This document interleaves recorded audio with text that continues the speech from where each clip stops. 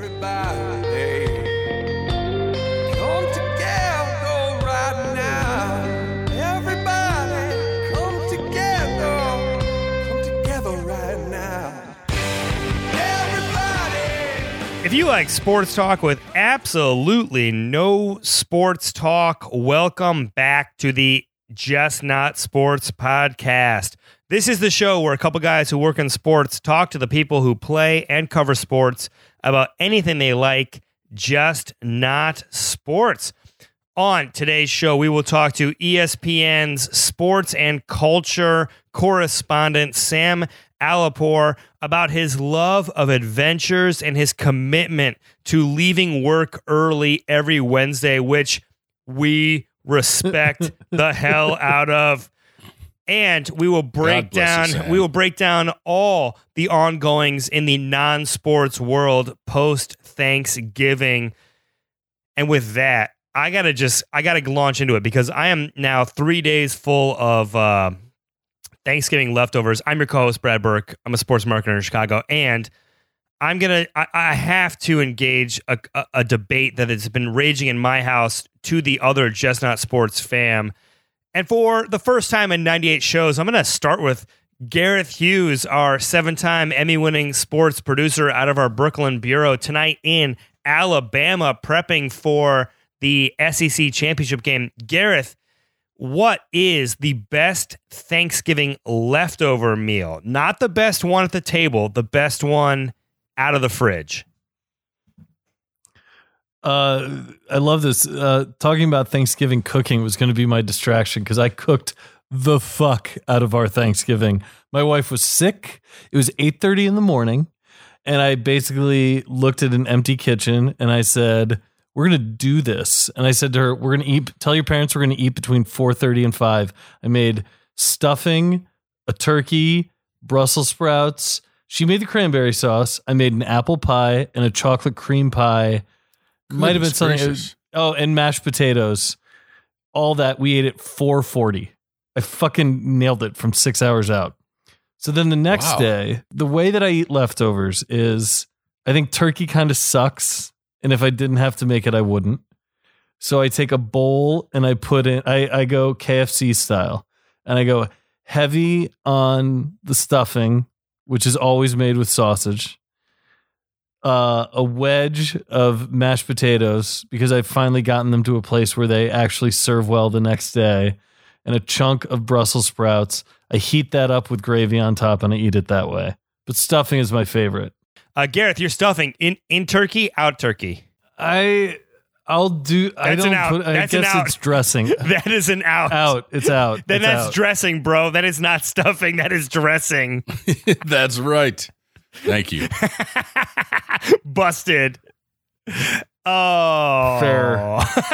No, look, props for cooking. I will say this, as a germaphobe, I'm horrified that you let the sick person make a cold dish like cranberry dressing with her hands. You got to cook that shit off, man. Like, she can handle some hot plates and that is it. She made it from scratch. No, she made it from scratch. Like, bag of cranberries, water, sugar, orange juice, cinnamon stick, put on the stove, boil the shit out of it. Yeah. Well, Gareth, enjoy strep throat in 2 days. Adam Willard, our nationally respected and feared public relations representative who has logged time with the Green Bay Packers, the Colorado Buffaloes, and many global sports brands. What is the greatest Thanksgiving leftover? It is a turkey sandwich with mashed potatoes and gravy and stuffing, not dressing, stuffing, all in one.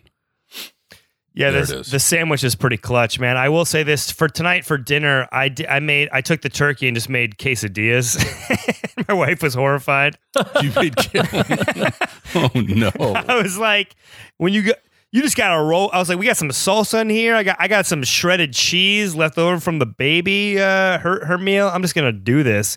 You just gotta roll with it. Mine is definitely stuffing with the sausage.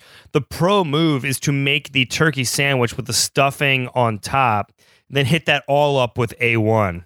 That's a pro move for you right there. That's a Michael Jordan style. How do you guys feel about pie for breakfast?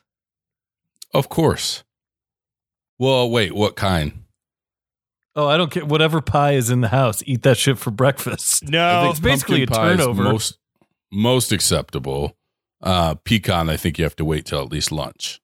I'm not drawing a line, man. I think it's. Go ahead, Brad. No.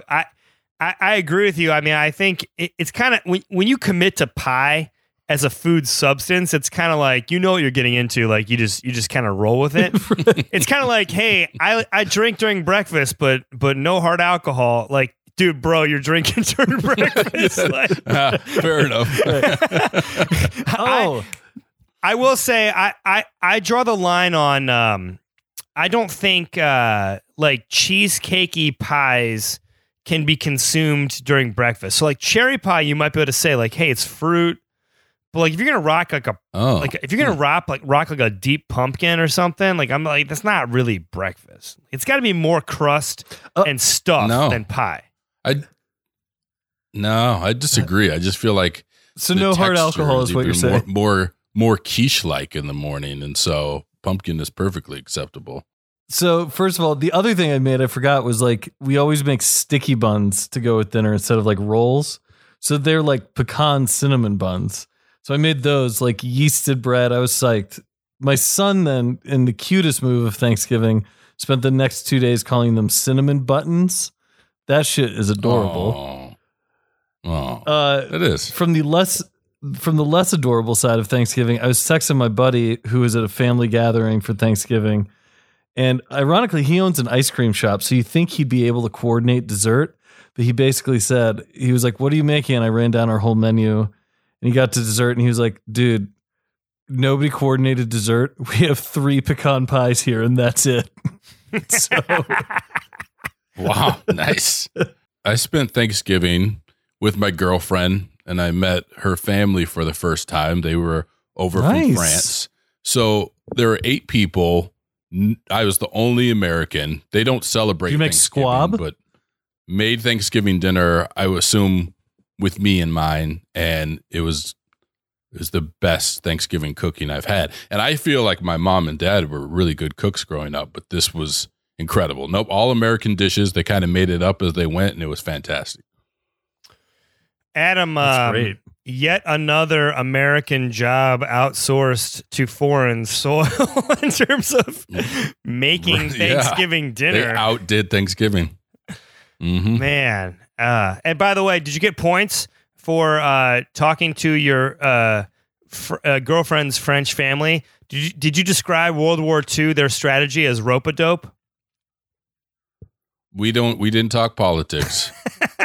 We talked about Trump because I feel like in most reasonable rooms that's a safe political topic these days, and it was. It's not even politics. No, it's wrestling. That's like talking about did John Cena beat The Undertaker. yeah, true. Dave Bautista. All right. With that, moving on, we're going to make the open of the show wide open. Anything is fair game around the world of sports that is not sports. I'm going to start, guys, because on Twitter today, I got pretty excited about what's going on my Christmas list. Our good friend of show, even though he has never been on it, but was our second ever Twitter follower behind Louis DeCosmo from Chicago, Illinois. Stefan Marbury. Guys, this is the tweet he put out today. I have been inspired to make everything, not just shoes and clothes. Now introducing the Starbury Electronics on Cyber Monday. We won't stop creating and making new things for the people. Starbury, for the people, by the people. Hashtag iPhone, hashtag Android, hashtag Bluetooth, Starbury.com. If you haven't guessed, I put down my baby into a enclosed pen, walked to my computer, and immediately clicked through to this link. It's an interesting array of products. I'm not going to say it's going to take down Apple tomorrow, but I am going to say it will take it down. There's a USB charging bracelet for $7.99. I wasn't quite clear whether it was a bracelet that's a USB or whether it's a bracelet that charges your computer. I believe it's a phone charger. So I saw the same pop up, and I think that you plug it into your computer to charge it, and then you wear it as a bracelet, and it serves as your emergency auxiliary power to your phone when needed. That was my understanding. Interesting. Stephon Marbury solving problems. I also like the wireless headphones retailing for $16.99 that has a Stephon Marbury autograph on the side. Hint, hint, Adam, Christmas coming up. And then my favorite was the wireless Bluetooth speaker. It was unfortunately spelled BLUTEOOTH on the website, but you make up for the lack of spelling with the great price of $25.99. So, Stephon, consider me a new loyal consumer. Gareth, what do you think of the Starbury Electronics? That guy will make anything from shoes to films, not movies, but films to electronics. I love how restless he is and that he will make anything. I like to think of the Stephon Marbury film world as a cinematic universe. You know what I mean? Like, if that horrible what mummy universe? If that horrible mummy movie got its own universe, like the Dark Universe, like Stephon Marbury definitely deserves his own universe in cinema. Don't you think? Yeah, I'm almost worried at this point he might be oversaturating his brand with the movie, the electronics, the shoes, the Broadway play, the musical. But he's got another year in China, so maybe he figures he's going to squeeze as much out of it while he can and then return to the U.S. Yeah, Adam, I mean, look, it's a really good point. I would argue a couple things as a counter. Number one, for a guy who was eating Vaseline on YouTube a couple years ago, doing anything with his brand counts as oversaturation, okay? Number two, I'm not sure he's so much setting up a return to the United States as much as he is bombarded with Chinese industrialists who are like, I can make headphones for 55 cents and you can sell them for whatever you want. And this is something I have good friends who've done business in China who have come back and said, hey, we should make X or Y or Z because I found this guy who will do it for whatever. So, I mean, look, Stephon's just working the angles. I appreciate it. You know we love the shoes. We are the original adopters of Starbury Inc. back in the Stephen Barry days. I'm not sure I'm going to buy the wireless headphones. I'm also not quite sure I'm going to buy a Bluetooth that's spelled BLUTEOOTH, but I'm happy these exist, and I'm interested to see what printing inkjet technology Stephon Marbury is willing to sell me with Starbury Electronics. I will say, so as you know, I bought a pair of the recently released model of the Starburys. I have probably 15 to 20 pairs of Jordans that I rotate, and then every once in a while I'll put the Starburys in the mix. Don't often get comments on the Jordans at all, but every time I wear the Starbury, someone says, wait, are those Starburys? How do they feel? What are they like? Where did you get those? So it's working. I love it, man. I love it. I love Starbury. I love all of his products. I know it sounds like I'm ripping them, but like I'm just happy these exist. All right, Adam, wide open. What's on your mind? Mine was really more of a question, getting back to our Thanksgiving theme.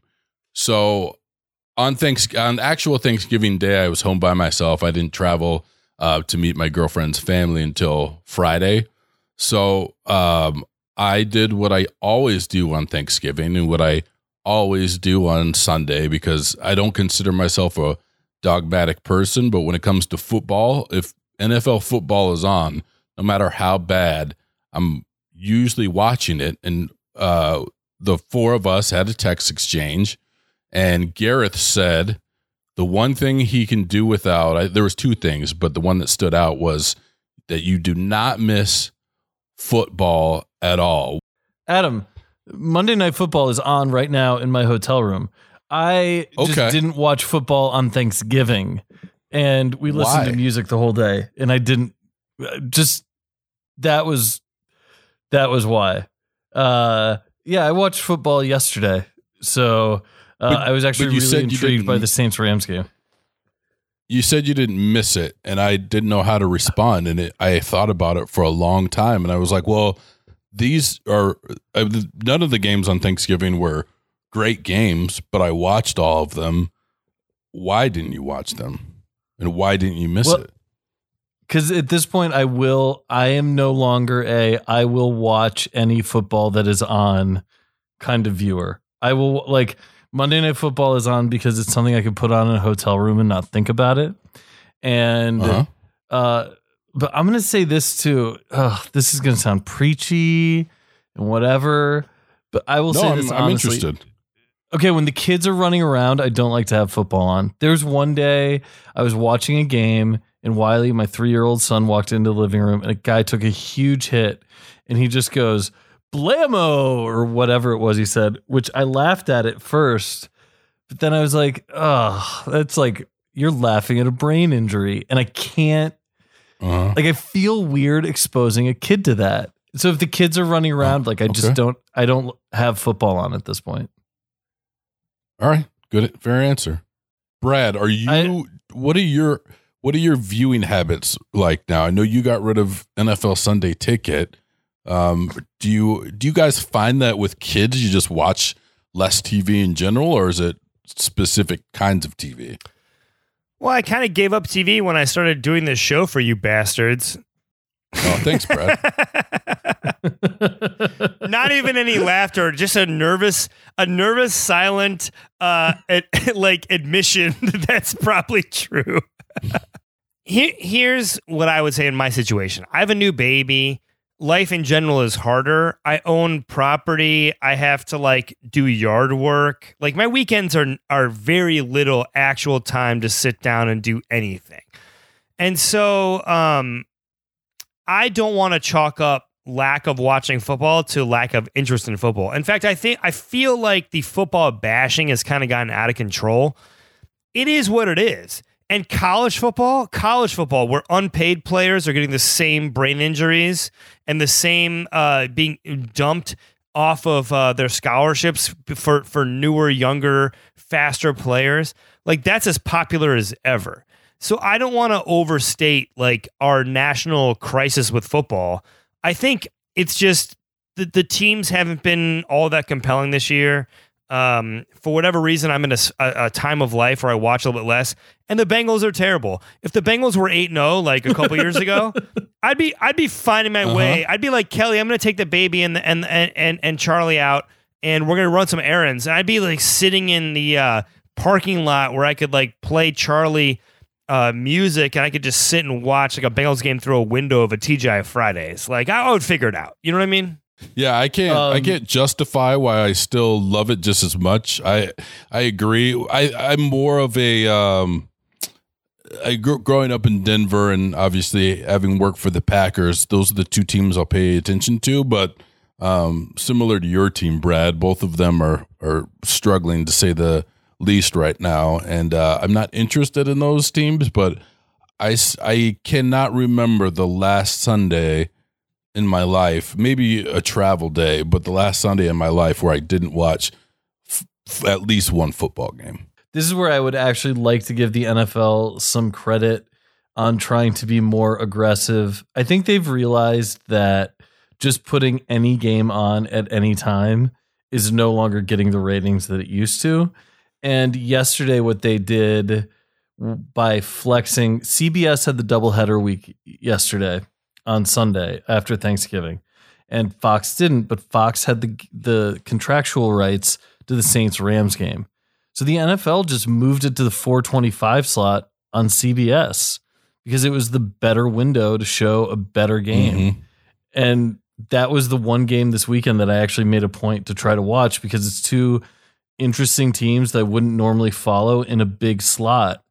And I actually have to give them a lot of credit for just recognizing that this product isn't doing what it used to. So let's just start to adapt. Which brings me to my wide open. What did you guys think of NBC presenting a game mostly from the point of view of the overhead camera? I didn't like it. I'm a traditionalist, and I don't. It made But you're me, a Madden guy. That's why I bring it up. Like, I thought it's not the same. Of all people, you would be about it. No, I appreciate that. I think it's the best way to play a game, and when you're controlling what happens on the field, it's the best vantage point. But even in NBA 2K, where most people play from that vantage point, I still play the traditional side to side because that's how I'm used to watching basketball. Football is just harder to do from that viewpoint in terms of actually seeing what's happening on the line of scrimmage, seeing where your receivers are lining up, who your primary receiver is, and what your checkdowns are. But from a viewing standpoint, no, I still want to see the traditional view. I didn't see this game. Was this the Steelers game on Thursday night? No, it started with the Patriots Falcons on a Sunday night because there was all this fog. So the play-by-play. Oh yeah, I remember that play-by-play camera. And so they had to do most of the game from behind, and people took to Twitter and they were like, "We love this." So, yeah, a couple weeks later for a Thursday night game between the Steelers and Titans, they used that as their primary play-by-play angle before every play. Yeah, I just want to point out to our listeners that Gareth said they had to do most of this game from behind. Oh boy. This is Too Close to Sports. I'm cutting this off. No, this is about, first of all, it was Twitter interacting with and affecting how sports are done because people were weighing in on what they were seeing.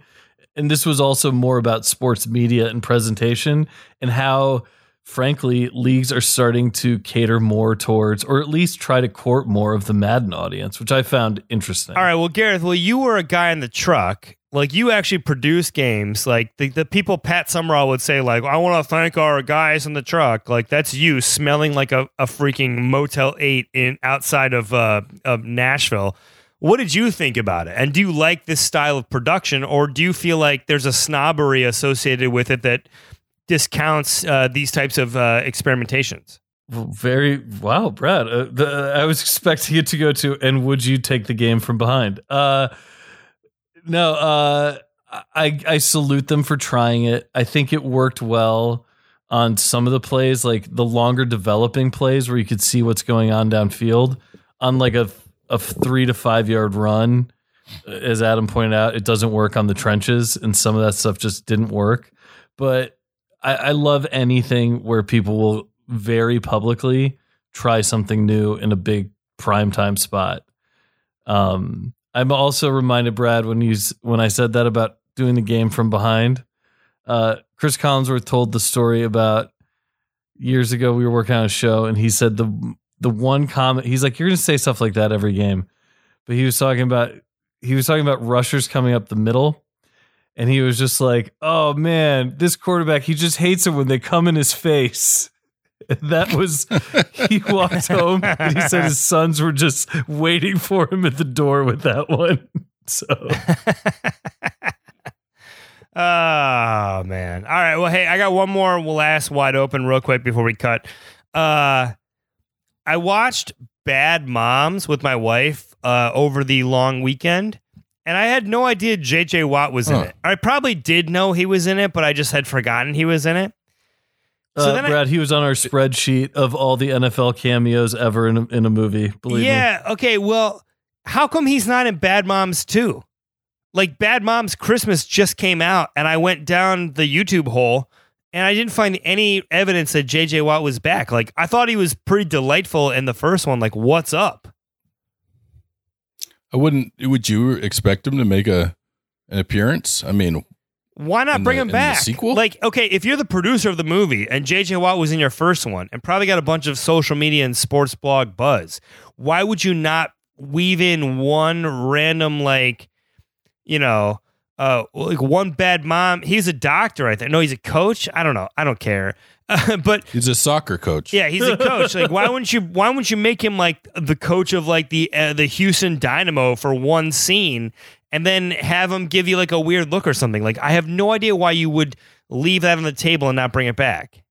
Right? I'm pretty sure they wrote in a part for him. He's JJ Watt, and he just didn't want to do it. Okay. Yeah, I did that movie, and I'll do something with The Rock, but I'm all good on Bad Moms. JJ Watt is not bigger than Bad Moms. I'm just saying that right now. Bad Moms is a hit, and the second movie did fairly well. He's not too big to turn down that crossover. Yes, he is. You're gonna say that? I mean, you're gonna say that shit about Mila Kunis? You're gonna say that about National Treasure? I realize Mila Kunis. He may. I love Mila Kunis, but it is not. I mean, did you enjoy that movie? I mean, it wasn't Bridesmaids. It wasn't The Hangover, but I thought it was good enough.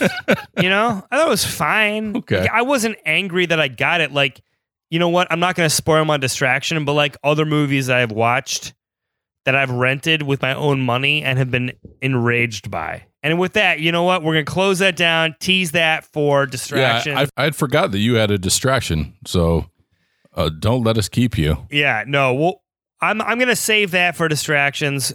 Right now, though, we're going to go to our interview with Sam Alipour from ESPN. You know Sam from his really awesome series of interviews with big-time professional athletes. Kristaps Porzingis, Jimmy Butler, you name it. Sam's probably taking them out on random adventures. He loves adventures. And so we talked to him both about his own personal passion for breaking out of his comfort zone and doing things that are really exciting and travel and everything else like that. We also talked about just the way that he's constructed his place in the sports ecosystem, doing, I guess, what we do, but on steroids as he gets even bigger guests and gets them to do cool things with him. On steroids, you mean someone else is paying for it? Yeah, no.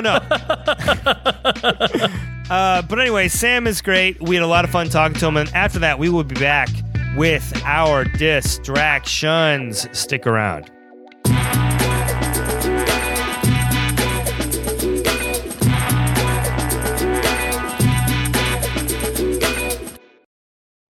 Ladies and gentlemen, we would like to welcome to the show, as he writes in his own Twitter profile, ESPN Mag's senior writer.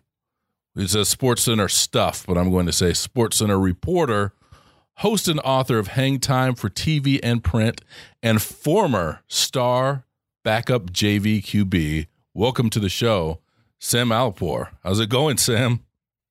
Thanks, Adam. Hello. Now that I'm hearing that read back to me, I don't know if it works. I don't know if I'd want to meet me, you know? Well, we are happy to meet you and talk to you because I think we share something in common, which is Just Not Sports, of course, is very interested in what athletes do off the field. And judging by your YouTube channel and body of work, Sam, you also are. Can you tell us how your segment Hang Time came to be and some of your favorite athlete adventures? Yeah, I mean, how did it come to be? You know, it's why I'm really looking forward to talking to you guys. I don't really care about sports. Now, that sounds crazy for a sports journalist to say, but I don't care about the X's and O's. Yes, I'll talk about my Raiders and my Lakers all day. I'll talk NBA and NFL. But I'm more interested in the characters that live in this world and what they're interested in and what informs them. And so, you know, ever since I don't even have a sports journalism background, I didn't study it at all or have any training whatsoever before I came to ESPN. Really? And immediately I tried to create this niche for myself where I can tell these stories with these athletes, about these athletes, that don't cover the X's and O's. I mean, here's a little secret. Athletes hate talking about that stuff too. Right. Right. So I kind of got lucky and created this niche at ESPN where they give me the tools that I need to tell, atypical sports stories about athletes. And Hang Time came about in that way. We launched it, I want to say, about 2 years ago, where I join athletes for their favorite off-field, off-court hobbies or things that they've always wanted to try. And I get to sort of learn about them through the prism of these activities. So, for example, Amar'e loves to bathe in wine, like literally he bathes in wine, which is really crazy. Makes no sense, and I didn't get anything from it except a buzz and red skin. But he swears by it. So I joined him in a tub of wine, and we did an interview for SportsCenter and ESPN magazine in that tub. Kristaps Porzingis, I told him we can go anywhere in the world, do anything you want for your Hang Time segment, and he said, I want to go to Disneyland because he'd just never been to Disneyland. And as an immigrant myself, I know the allure of that Disney magic. Before you step foot in this country, you already know all about Disneyland and you want to go. So I met up with him for a day at Disneyland and so on and so forth. It's a fun segment, and it gives you some insight into who these athletes are as human beings, and they seem to really enjoy it. Real quick on the Disney topic, I know they have height restrictions on, like, you have to be this tall to ride X ride, but Kristaps is like 7 feet. Did he ever get turned away from anything because he's gonna take his head off on Space Mountain or something like that? Absolutely. He literally could not ride like a third of the ride. And as a person, I don't like to say I'm short. As a person who's not tall and never has been tall, some might call me short. It was payback time, baby. I can ride all the rides, and Kristaps couldn't. Yeah, it brings up some painful memories for me because while I'm not 7'3", I am 6'5", and I remember that I got to a certain height and weight at about 11 or 12 years old that I could no longer go in the ball pit at McDonald's, and it was really devastating at birthday parties. So thanks for that, Brad. But I do want to bring up the wine bath. How did you even stumble upon that and then get Amar'e to agree to do an interview from a bath of apparently expensive red wine? Yeah, I mean, he posted a photo, a selfie of himself in what appeared to be a tub of wine, and he posted it on his Instagram, and it kind of went viral. And I have a history with him. I've done lots of stuff with him going back years, so I just kind of hit him up, and I was like, "Would you like to get in the tub with me?" and lo and behold, he said yes. And we met up in his favorite. This is when he was playing for the Knicks, and met up at his favorite Vino Therapy spa in New York. Look, this is for rich people. Let's be very clear. yeah, no doubt. Like, you can't afford it, and you don't want to. I'm telling you, we both just got woozy-headed and just acted silly in this tub. It doesn't give you much, but we had a lot of fun. He's a great sport. He's exactly the kind of athlete I like to zoom in on. Athletes who think differently, who look at the world through their own unique set of eyes. He could talk about anything all day, and we did talk about anything and everything, except we did it in a wine bath. Real quick question about, the nature of your interviews, and we know because we set a rule on the show where when athletes come on, we just pick one topic, no sports, and we never deviate. So, like, they could bring up, last week's game, and we'll just change the subject. And I think there's a point in a lot of interviews where I feel like they buy into what we're doing. Like they're very guarded at first. They're like they don't believe it, or they think there's a catch to it, or they're just kind of mentally attuned to be bottled up. And then we always hit that one question or that one moment where guys kind of flip and they go, okay, and now you sense their real personality. From your perspective, having done this with a lot of like top tier athletes, who was maybe the hardest nut to crack for someone who really bought into embracing the experience? And do you remember kind of what it was that did that, or how you felt kind of converting them to taking the adventure with you?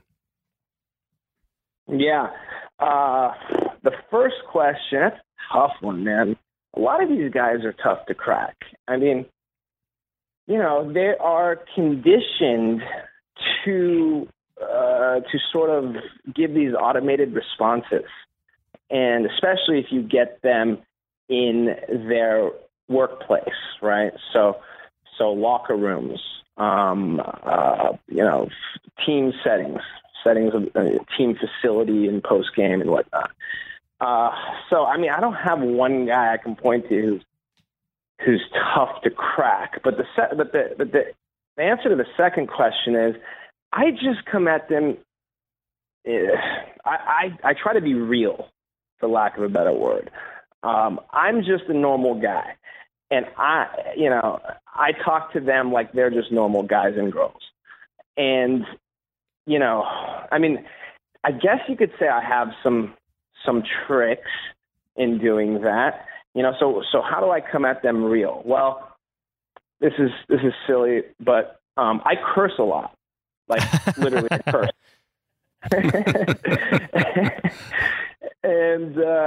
And again, I don't think you can call it a trick because I do curse a lot, but when I approach them, I might curse, and you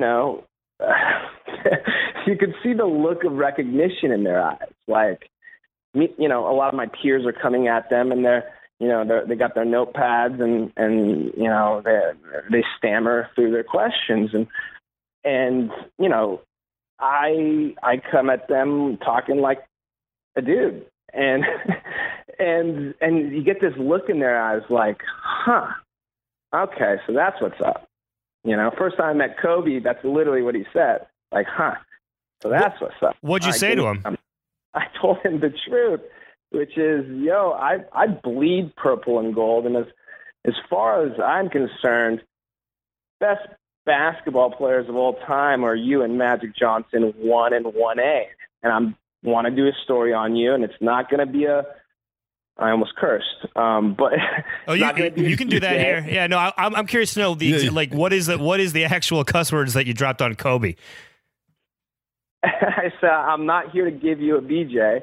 I want to be real with you, and this is the story I want to write. And he said, so that's what's up. And by the way, Kobe curses a lot too. Yeah. And he asked for my information, and he wanted to read my stuff, and I sent him a bunch of stuff, and he read it all. And we've been friendly for, I don't know, 8 years or so. Have you seen Kobe's semi-animated feature Muse Cage? Yeah, dude. Yeah, and I told him I think it's fantastic. This guy is super, super talented. And he's one of those guys that, he can talk sports all day, but he has so many other interests. And if, he'd rather hear about, I used to work in the film business myself. Again, I didn't have a journalism background whatsoever. I worked in film. And so he'd rather hear about who I work for and what I've learned and where I'm coming from. I mean, literally the first time I met him, he asked me to take a walk with him around Staples, and we literally walked the tunnels, and he interviewed me. He wanted to know where I'm from and what I do and what I've learned, and so we clicked in that way. But yeah, man, his short Dear Basketball could be nominated for an Oscar, and the world the world is his oyster. This guy can do anything he wants to do, and he's chosen his path, and I have no doubt he'll succeed. You've interviewed and had a lot of experience with a lot of different basketball players. Probably my favorite segment of yours is when you go to Reboot, the flotation tank place with Steph Curry and Harrison Barnes, and they talk about the benefits of it from a recovery and meditation standpoint. I go floating probably once every couple of weeks, and I think seeing that segment really reinforced that it was something that was great for my mental and physical health. Have you had any segments or interactions with these athletes during your work where you've taken something that they do or discovered a fun activity and made it part of your life?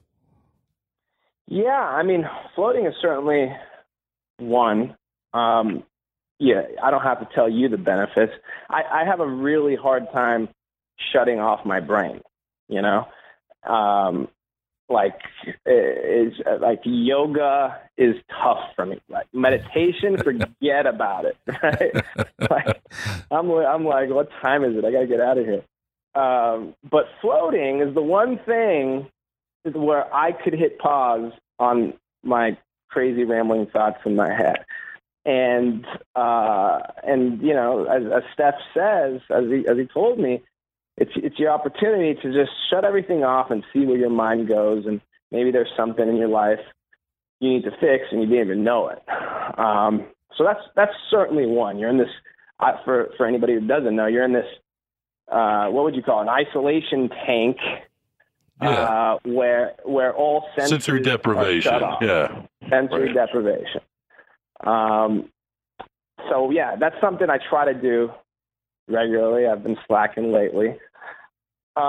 What else have people taught me? I mean, frankly, I'm trying to look at the world through their eyes. You know, like I'm an outdoorsman, right? And one of my favorites is the one that we just did, where Jimmy Butler, who just got traded to the Timberwolves, was like, you know, I want to assimilate to this new land, so let's go do an outdoors day here at a lake in Minnesota. And you may have caught it. It kind of went viral. It didn't go exactly as planned. He sort of fell into the lake head first while wearing 2 life preservers. I'm without a single life preserver because he took mine because he was afraid to drown. And you know, but that's exactly the kind of athlete that I like to hang with. The ones who want to get outside of their comfort zone, and they're not afraid to put themselves out there and fail. You know, I did another one with Jimmy, actually, who's clearly one of my favorites, where he was convinced that he has a great singing voice.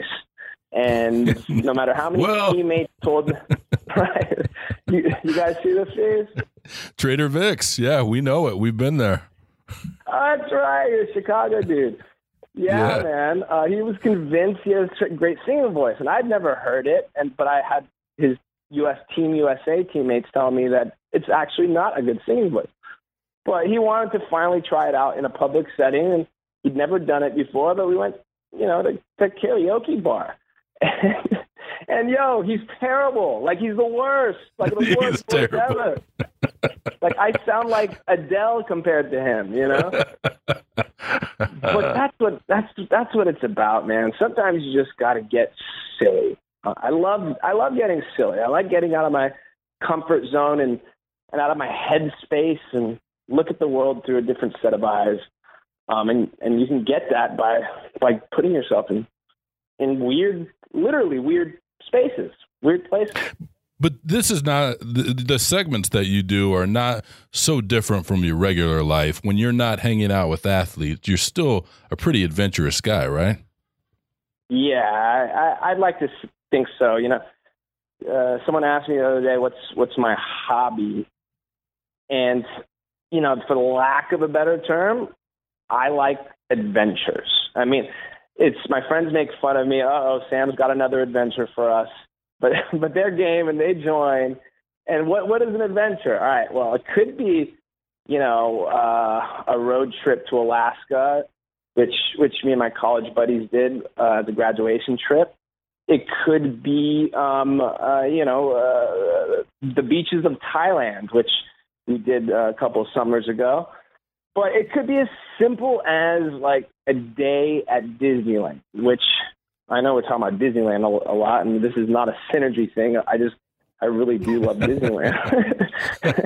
They do own ESPN, full disclosure. But, I mean, seriously, I like Disneyland more than any grown single man without kids should like Disneyland.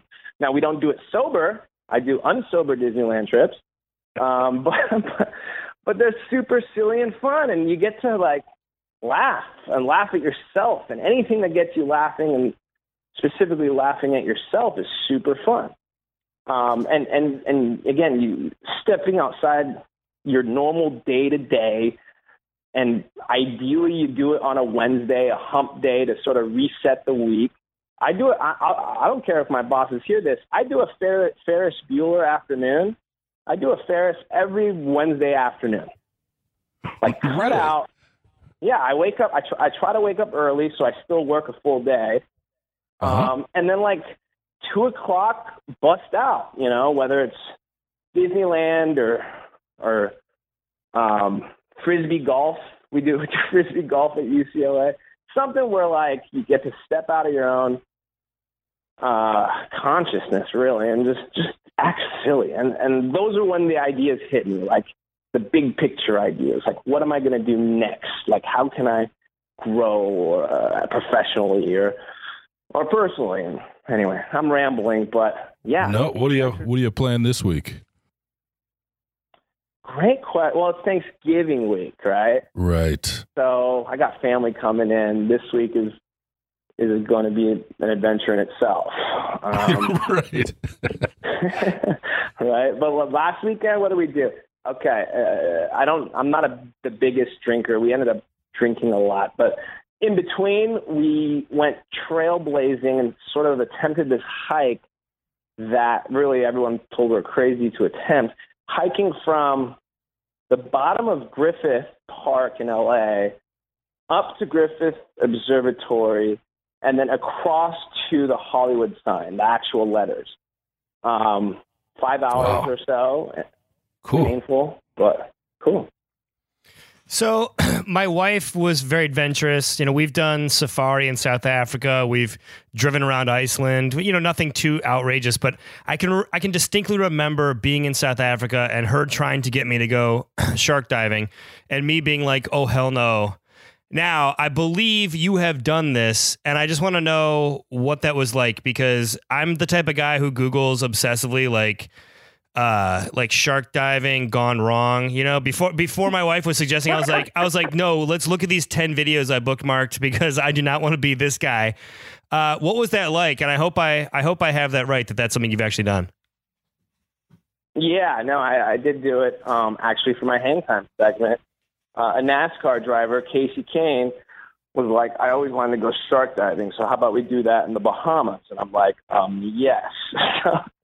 So we went and did it in the Bahamas, and it's free diving. So first you got to take a scuba class, and then you just drop in.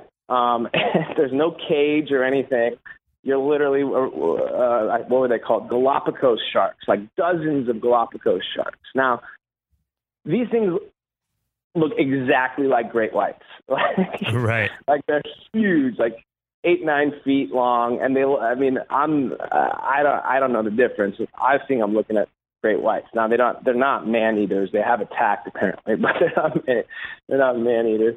Dude, the scariest thing I've ever done. All right, it is very, very scary, but if you live, it's great. It's fantastic. They literally bump you. Like, they do little swim bys and bump you a little bit to let you know they're there and they're the boss.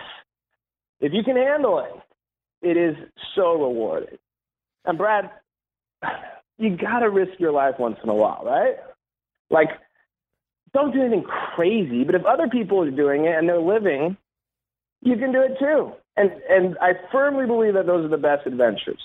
I don't know. I've risked my life more times than my mom wants to hear, and she'll probably hear this later, so I'm not going to get too deep into it.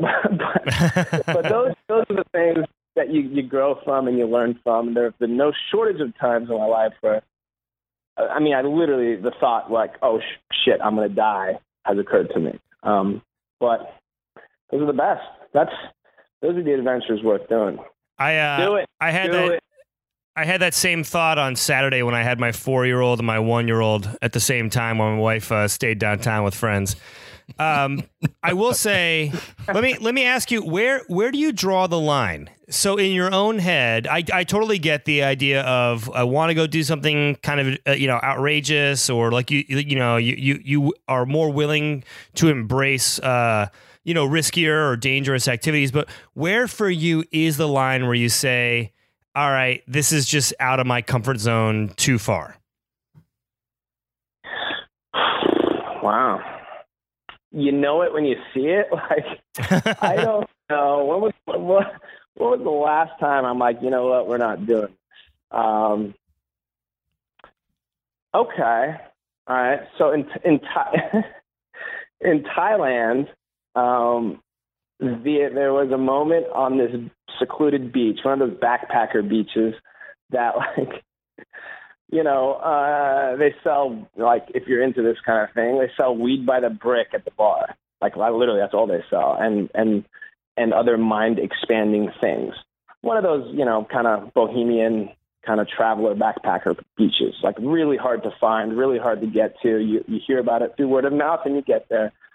Well, some people in our group, again, I'm not going to get too specific here, but some people in our group partook in certain mind-expanding things on this foreign beach. And some people in our group got a little crazy. And should I keep going? I feel like yeah, absolutely. Please. And I was sort of the oldest member of the group, sort of the leader. It was like younger cousins and friends. And anyway, it got a little out of hand. And I was like, this is too far. This is a bridge too far. What do I do?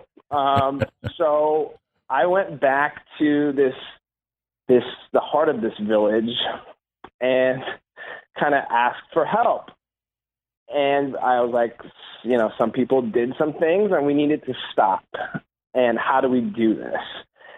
And the mayor of the village, literally the mayor, like a Rastafarian guy with long dreads, this is Thailand, so I don't know how that worked out, but he's like, brother, where are they, brother? Where are they? I'm not going to do the accent, but he sounded, like kind of like Bob Marley. And take me to them, brother. And he grabs this sack of, like, I still don't know what it was. They look like little limes, like little lemons or limes. He grabs this sack of lemons or whatever, and he's like, take me to them. I take him to him, and I'm like, hold on. Can I trust you? He's like, brother, you can trust me. Look in my eyes. You can trust me, brother. I'm like, all right, let's go. So he has people who may have done some mind-expanding things to take by, and they were acting a little crazy. Like he confirmed that they shouldn't be doing they shouldn't be doing what they're doing. So, so he has them all bite into limes and or whatever these things are. Again, I want to stress, I have no idea what these things are. And within 45 minutes, everyone had cooled off and everything was good again. And we spent the night around this guy's campfire learning about his ways, the Thai ways, and how maybe Americans don't, they can stand to learn from some Thai culture. And yeah, apparently a lot. Remarkable, right? It was one of the most remarkable nights of my life. I'll never forget it, but to answer your question, there was that moment where things were out of control, and I was like, I'm reeling everybody back in. And who knows? Maybe I overreacted, but this guy saved the day. Let's put it down. Very few people know this story, gentlemen. So let's keep it between us. Yeah, of course. So you've come very close on a number of occasions, it sounds like, but you always want to be chasing that next adventure. What's on your adventure bucket list? Jeez, what's on the adventure bucket list? Great question. Like, just personally or professionally? Both. Personally, I got to do Machu Picchu. Has anyone ever done Peru? Machu Picchu? No, not yet. Mm-mm. Yeah, kind of got to do that. Hang out in the Amazon jungle for a little bit. What else is an absolute bucket list? I don't know. What do you guys want to do? What? Give me. You guys go. What's your first? Pyramids in Egypt. That's number one for me. Dope. Yeah. Dope. Yeah. Brad, I feel like you've done a lot. Yeah. I mean, it's boring. I've always wanted to go to like New Zealand and Australia and kind of poke around down there. My wife's is the pyramids too. We just haven't done that. I will say, I having done safari, I would totally go back and do it again because I had so much fun on a safari, and it's hard to explain to people who I think feel like you're just sitting around waiting to see animals. But I mean, the minute you pull up on lions that could just jump in the cab and eat you alive right there, it's just totally exhilarating, man. It's crazy.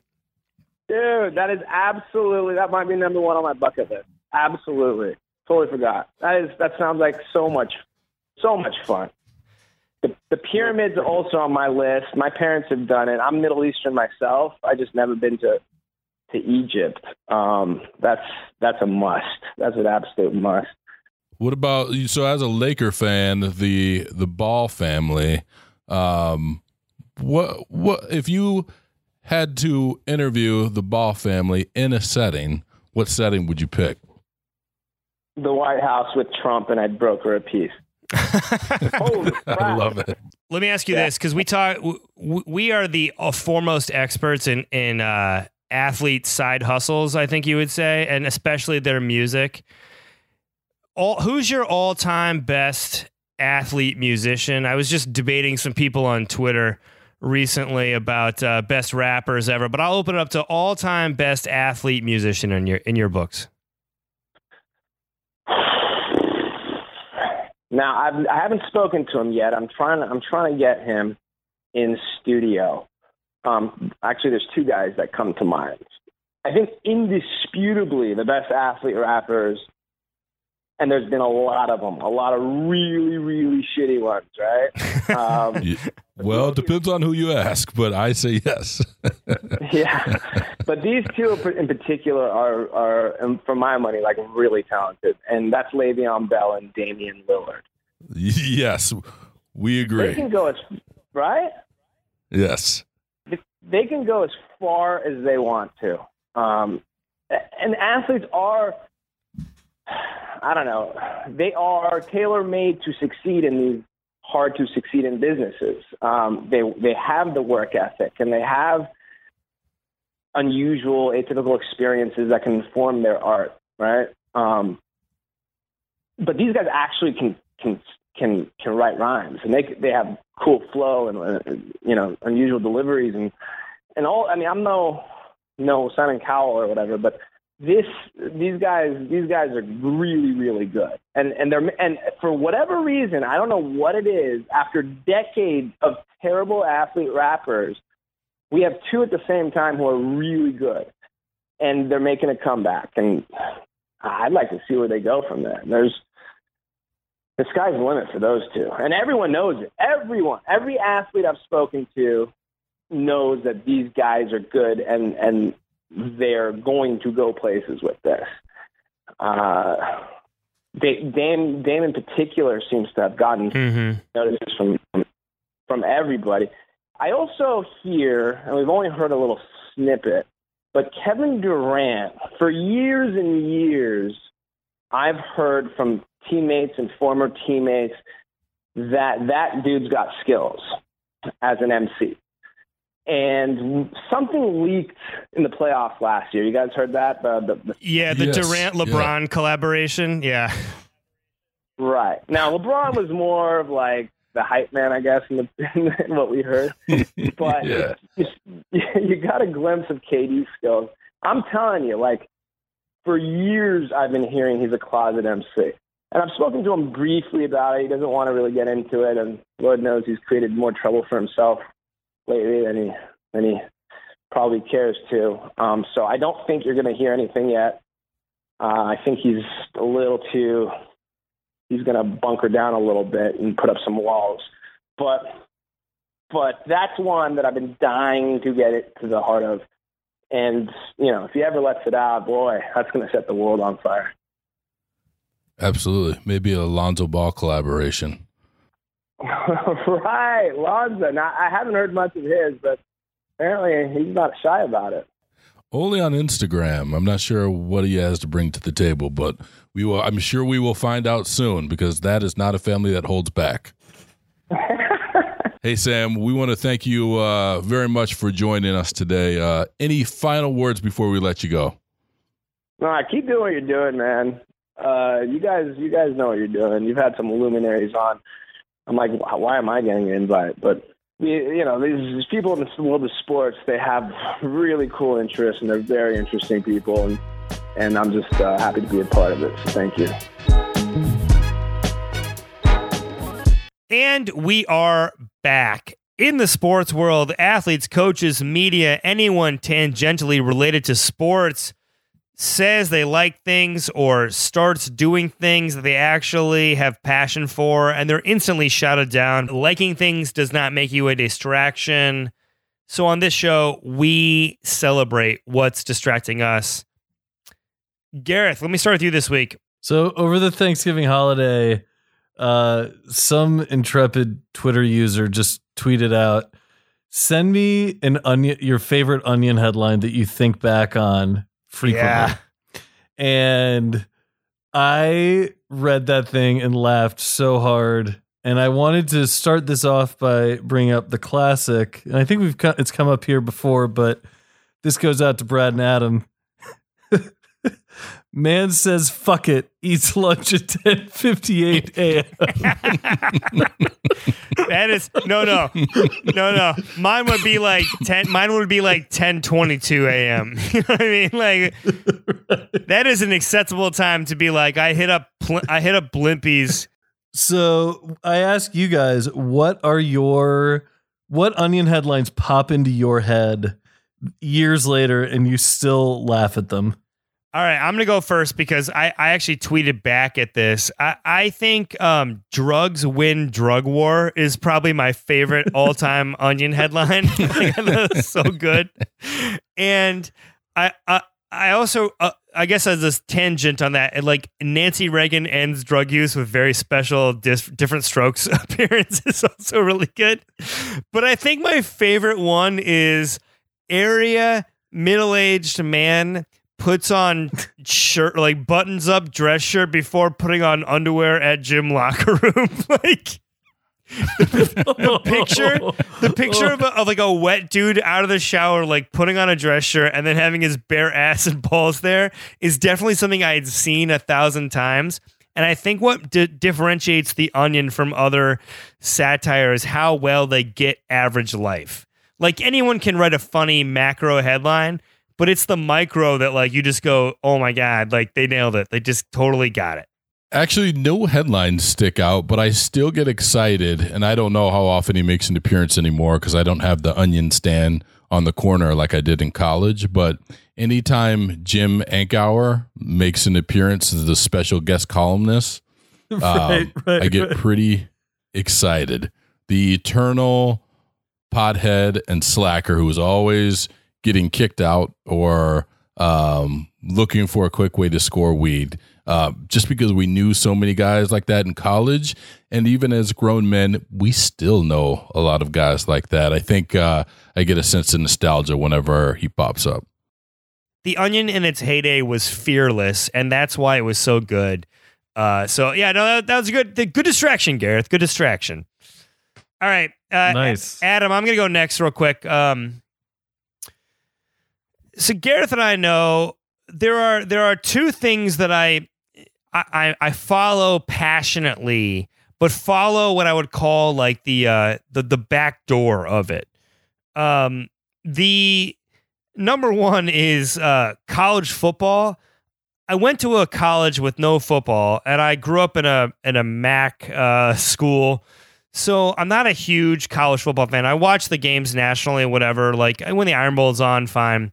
But what really gets me like wound up is when conference realignment is happening, because I find that totally fascinating, and I love how it just freaks out everybody. I feel the same way about late night TV shows. When I don't watch late night TV shows ever, I don't watch Conan or Kimmel or Fallon or any of that stuff, or Colbert, but I do love like the behind the scenes drama of when a host is going to change a show or who's going to get hired. Like, I think that stuff's crazy. Like the Jim Miller stuff is crazy. I have a new one to add to the list. It's the DC comic book universe movies. Because, my God, guys. Thank you. I didn't know you were going here, but thank you. I could care less. I could care less about these horrible movies, with a few small exceptions, but I love the freakouts about these movies. And I have been doing a lot of phone reading while holding a baby or feeding a baby about what is next with the DC cinematic universe. Oh my God. So Justice League comes out on the heels of what can only be described as one of the breakout triumphs of movie making of the last decade, which is Wonder Woman. And it takes all that money and buys a bag of oregano that it thinks it's weed. Justice League makes... It's Brad. It took all that money and used it to airbrush Superman's mustache off. Justice League is a disaster. The critics don't like it. The fans, I guess, fine, they like it, but most of the hardcore DC fans are kind of like the Tennessee football fans who are pretending to be outraged about the Sandusky scandal to prevent like a shitty coach from following them. Like the DC fans are like outraged, but with no real reason to be. And I can't get enough of it. This movie, it took all the Wonder Woman stuff and like just made it harder to figure out where Wonder Woman even goes from here. The Batman they hired and wanted to hand the franchise over, no one likes, and he hates being in the role. Their Superman, who they decided to do reshoots with, was not allowed to show up shaved from another movie he was on. So in the ultimate power move, the other movie studio was like, you have to CGI out his beard. It cost, by some reports, $25 million. $25 million. Guys, that is more than one season of Joe Flacco to airbrush this guy's beard and mustache out. And it was so bad that within hours of the movie being out, it was a universal Twitter meme. I cannot get enough of this. I love it. I want them to keep making these. It sounds like they're doubling down. They're going to make an Aquaman movie, guys. Adam, real quick, you're a big fan of the comic book genre. What would you do to fix the movies at this point? I think the focus on one character at a time is the way to go. I think they somehow thought that they would match the chemistry of the Avenger movie, which to me was an overrated movie to begin with. And they couldn't quite get there. I like all the Marvel movies, but I did not like Avengers. Let's be honest, Robert Downey Jr.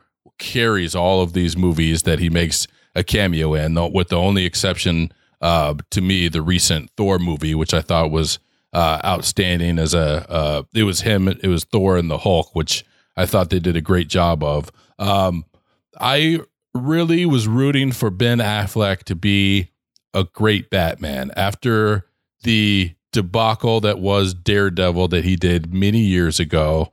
I thought he did a decent job with the material that he was given in Superman versus Batman. My girlfriend is shocked that I have not gone to see the new Justice League movie, but I just don't know if I can do it. It just seems like such a waste, and I agree with you. I don't think Ben wants that spot. I think The Flash was poorly cast with the availability of actors out there. I think Aquaman was outstanding casting, but we'll see what that standalone picture looks like. And Gal Gadot, she may be out as Wonder Woman altogether because Brett Ratner, who was accused of sexual harassment, remains attached to those projects, and she said she won't do it if he is not kicked off. So I'm curious to see where DC will go. What's that? Did they? I will say this. If they did not dump Brett Ratner for Gal Gadot, Right. Even better for my watching. That's ridiculous. She's like going into your backyard and finding like a whole ruby the size of your couch and then being like, no, it's cool. Brett Ratner's here. I'm going to give it to him. What are you doing? Brett Ratner sleeps on the couch. We'll stick with that guy. Yeah, exactly. This DC shit cannot get worse. You want to know, Adam, when I knew I was out on Ben Affleck? When I was like, there's no way he can do the Christian Bale Batman voice any worse than that. So at least he's got that going for him. And then I realized they didn't want to even try. So they just electrified his voice. And I said, this is officially going to be the laziest Batman movie ever made. And it was. Like, are you kidding? Are you kidding me? I think he plays the role that was given to him fairly well, actually, which is the older Batman. I think if you look at the lineage of Batman, you see a young, angry hothead who's still trying to figure out what he's doing, and then the character develops to, I guess, a more compassionate character who really plays by the rules and will not kill someone. And then you have old Batman, who is completely disenchanted with the justice system and the way it's failed over the years, puts on a ton of muscle because he can't move as fast as he used to, and will kill without any reservation. So I think he actually plays that role pretty well, and he's cast well to do it. I just don't know how well that particular Batman works and with this combination of Justice League characters, because the Avengers was, although a superhero movie, had a certain lightness to it, and I don't know if you can put this really dark, bitter, violent Batman in a group with Wonder Woman, Flash, who's supposed to be the comic relief, Aquaman, and still try to have the same kind of fun and environment in the movie that you had in the Avengers. So that's my opinion. Adam. Yeah, I got nerdy. Yes, sir? Like a conversation between someone our age and a kid who's telling you that LeBron is better than Michael Jordan. I haven't even brought up the championships yet. Jared Leto is the Joker, and that is ridiculous. They are trying to simultaneously cast another Joker to be in another Joker movie because they are so pissed off at the Jared Leto Joker reaction. Yeah, and they're going to have these two like diametrically opposed interpretations of the same character at the same time. This can't get any more fucked up than it is. Please, DC, keep going. You know what?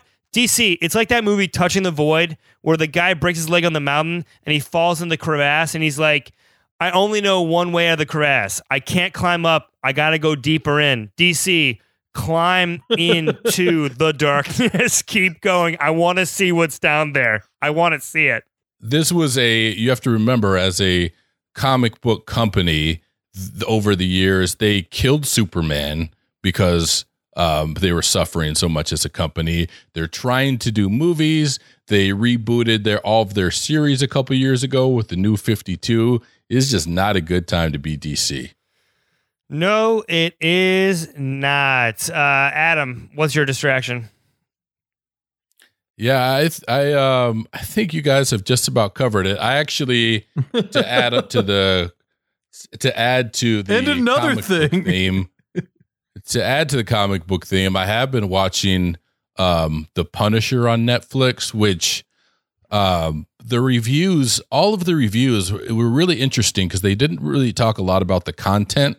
They just said what an unfortunate time it was for the show to come out following all the mass shootings that we've had in this country, and that's why it's not enjoyable. I think it's just a bad series and not particularly well written. I'm 4 episodes in, and I'm having a really hard time paying attention. Though you kind of know what you're getting with the Punisher, so I think like anyone who is a Punisher fan or a fan of Marvel is not going to be necessarily turned off by the violence. I just think that it's just not a particularly well done show.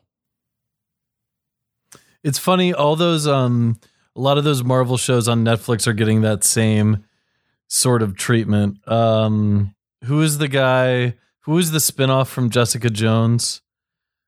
Luke Cage. Luke Cage got bad reviews. Their like Kung Fu guy show was one of the worst reviewed Iron television Fist was shows awful. Yeah, of last year. Yeah, it's fun. Like for all the shit we're giving DC, and they've earned it. Marvel's kind of churning out some like fast food there, and they're kind of starting to get caught for it. Yeah, man. Yeah, I thought Luke Cage was really well done. Just so was Jessica Jones, but yeah, even the Daredevil I think is probably the most successful and well done of that series. Iron Fist is an absolute disaster. Yeah, and just to level set, Thor made more money than Justice League did, which is a bit like the Yankees complaining they can't compete with the Royals. Like, I just don't understand Right. what DC is doing. I could not have named you 3 Marvel characters 10 years ago. I mean, I knew like the essentials, but like they're botching Batman, Superman. They're trying. Wonder Woman. They're trying to botch Wonder Woman at a time when America just won't let that happen. Because it was a great product, and they just refuse to like. But they keep putting her into other crap. Like I don't know, man. DC's got like the more marketable things, and they just keep blowing it. Is what it is. All right. Well, you know what? Speaking of is what it is, that is this week's show. I want to give a shout out to Joe Reed, RIP, wherever you are. I want to give a shout out to Sam Alipour for sharing his adventures with us. A shout out to all the people who made Thanksgiving dinners over the week and celebrated with families and those who were not able to. Gareth, any shout outs? No, I'm with you on that. Shout out to those who made Thanksgiving dinners. Well said. I want to give a shout out to my boy Uzi.